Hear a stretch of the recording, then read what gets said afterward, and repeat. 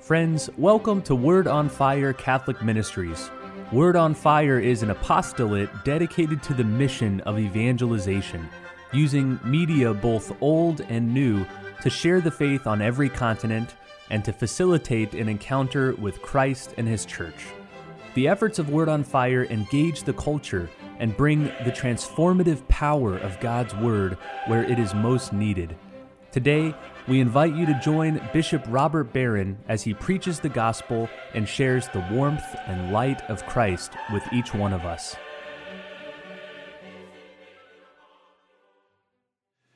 Peace be with you.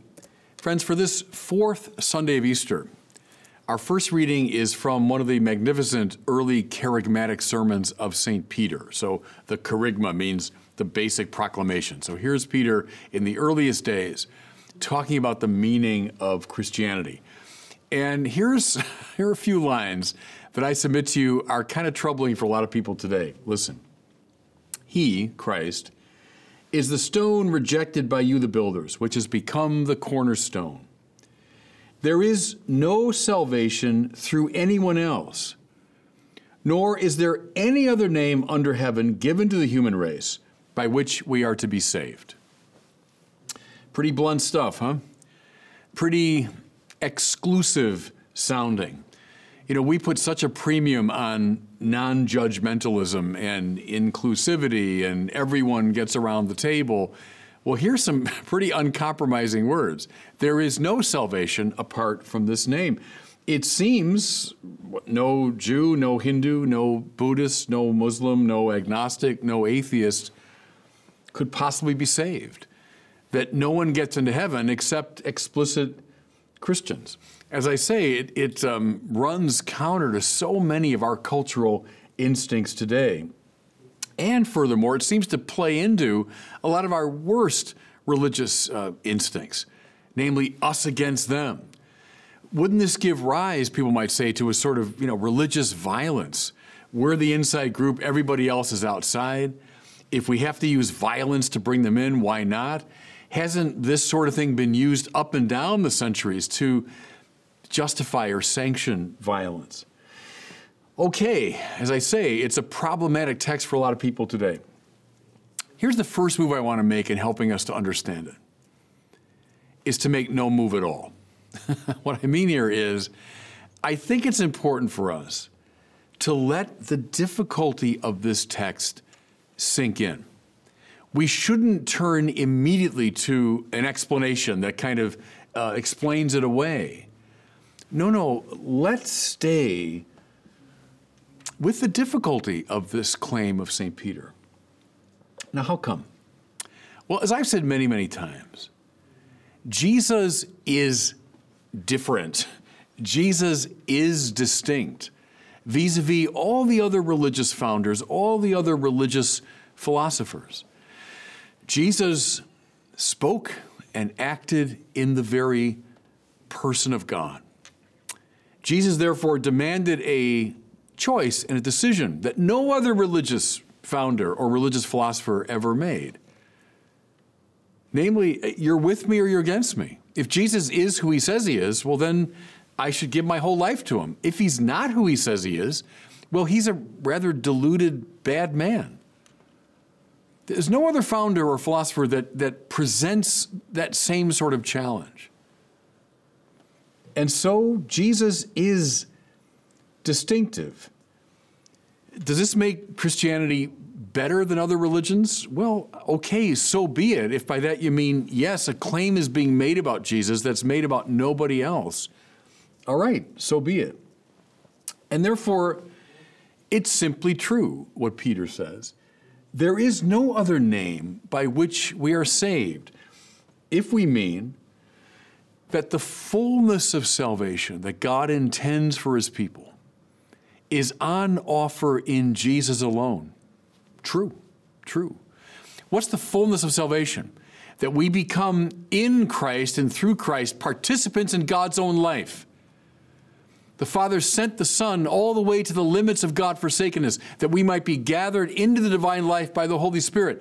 There's no other religion, there's no other religious philosophy that holds out such a prospect. So that's true. There's no other name by which we are offered the fullness of salvation than the name of Jesus.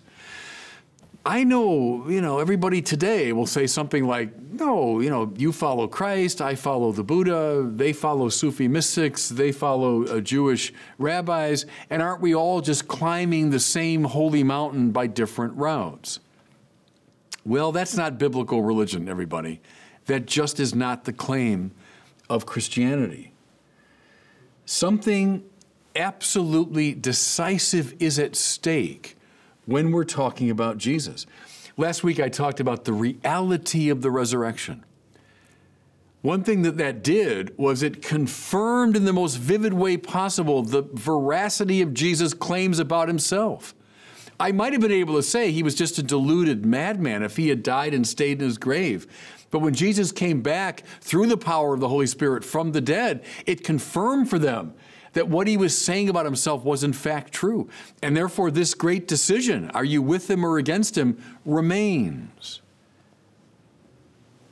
Yes, salvation as God fully intends it is on offer in Jesus and in no one else. Okay, you still with me?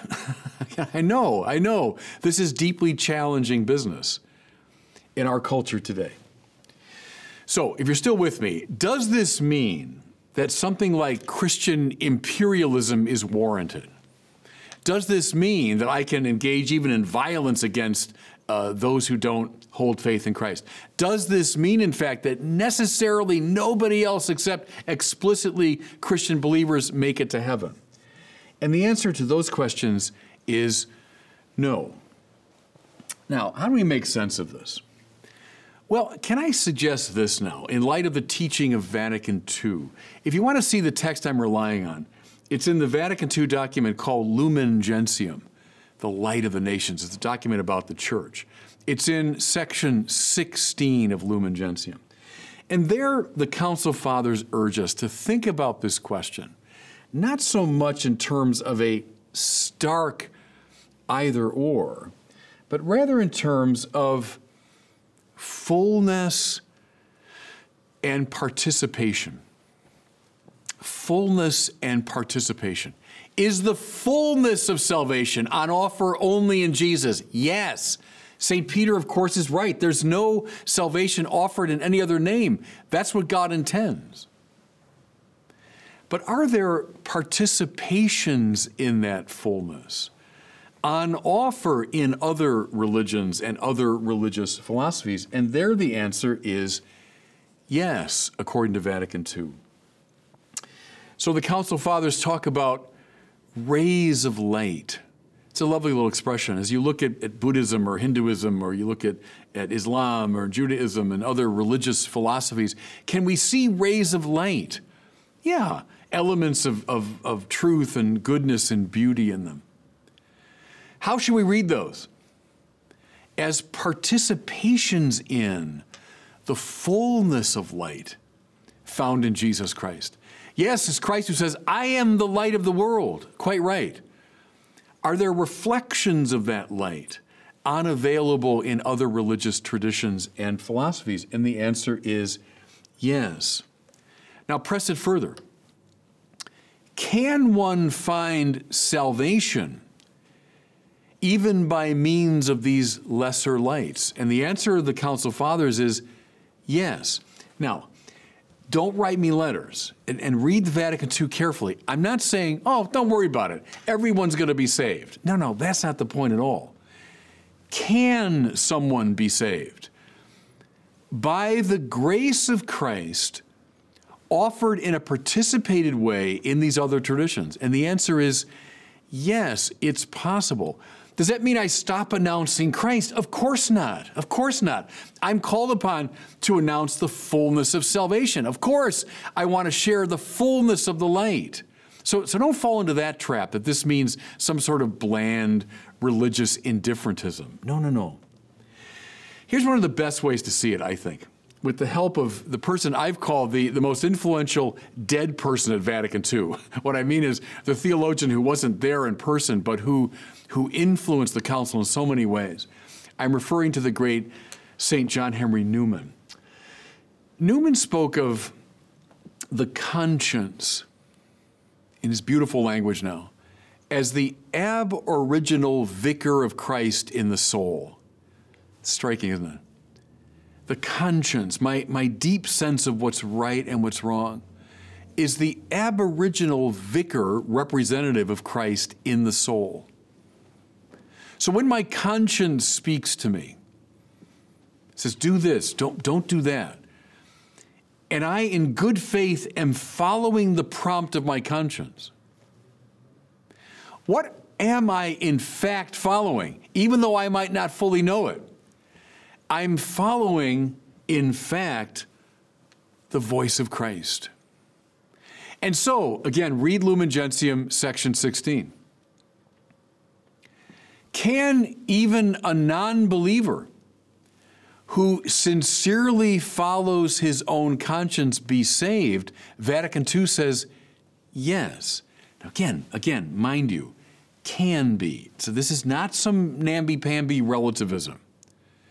Because in point of fact, that even non-believer who's sincerely following his conscience is following the voice of Christ, because the conscience is the aboriginal vicar of Christ in the soul. Just as someone in another religious tradition, in the measure that he follows whatever is good and true and beautiful in that tradition, is in fact following the light of Christ, though he might not be fully aware of it. That's the way that Vatican II, I think, very deftly handles this problem. Isn't compromising what St. Peter says. No. There's no salvation through anyone else, nor is there any other name under heaven by which we are to be saved. That's true. The fullness of salvation, participation in the divine life, is on offer fully in Jesus Christ alone, which is why, look, I've dedicated my life to it, which is why the church evangelizes constantly, proclaims Christ in season and out, when it's popular, when it's unpopular. We preach Christ and Him crucified, absolutely. But it doesn't mean we have to succumb to a sort of aggressive exclusivism. Through participations in the fullness of Christ, others can be saved, and they are being saved indeed by Him. So here's the trick, and I know in our culture, these two options are on wide offer. Listen, we must affirm Christian distinctiveness and completeness without falling into a kind of imperialism or violence.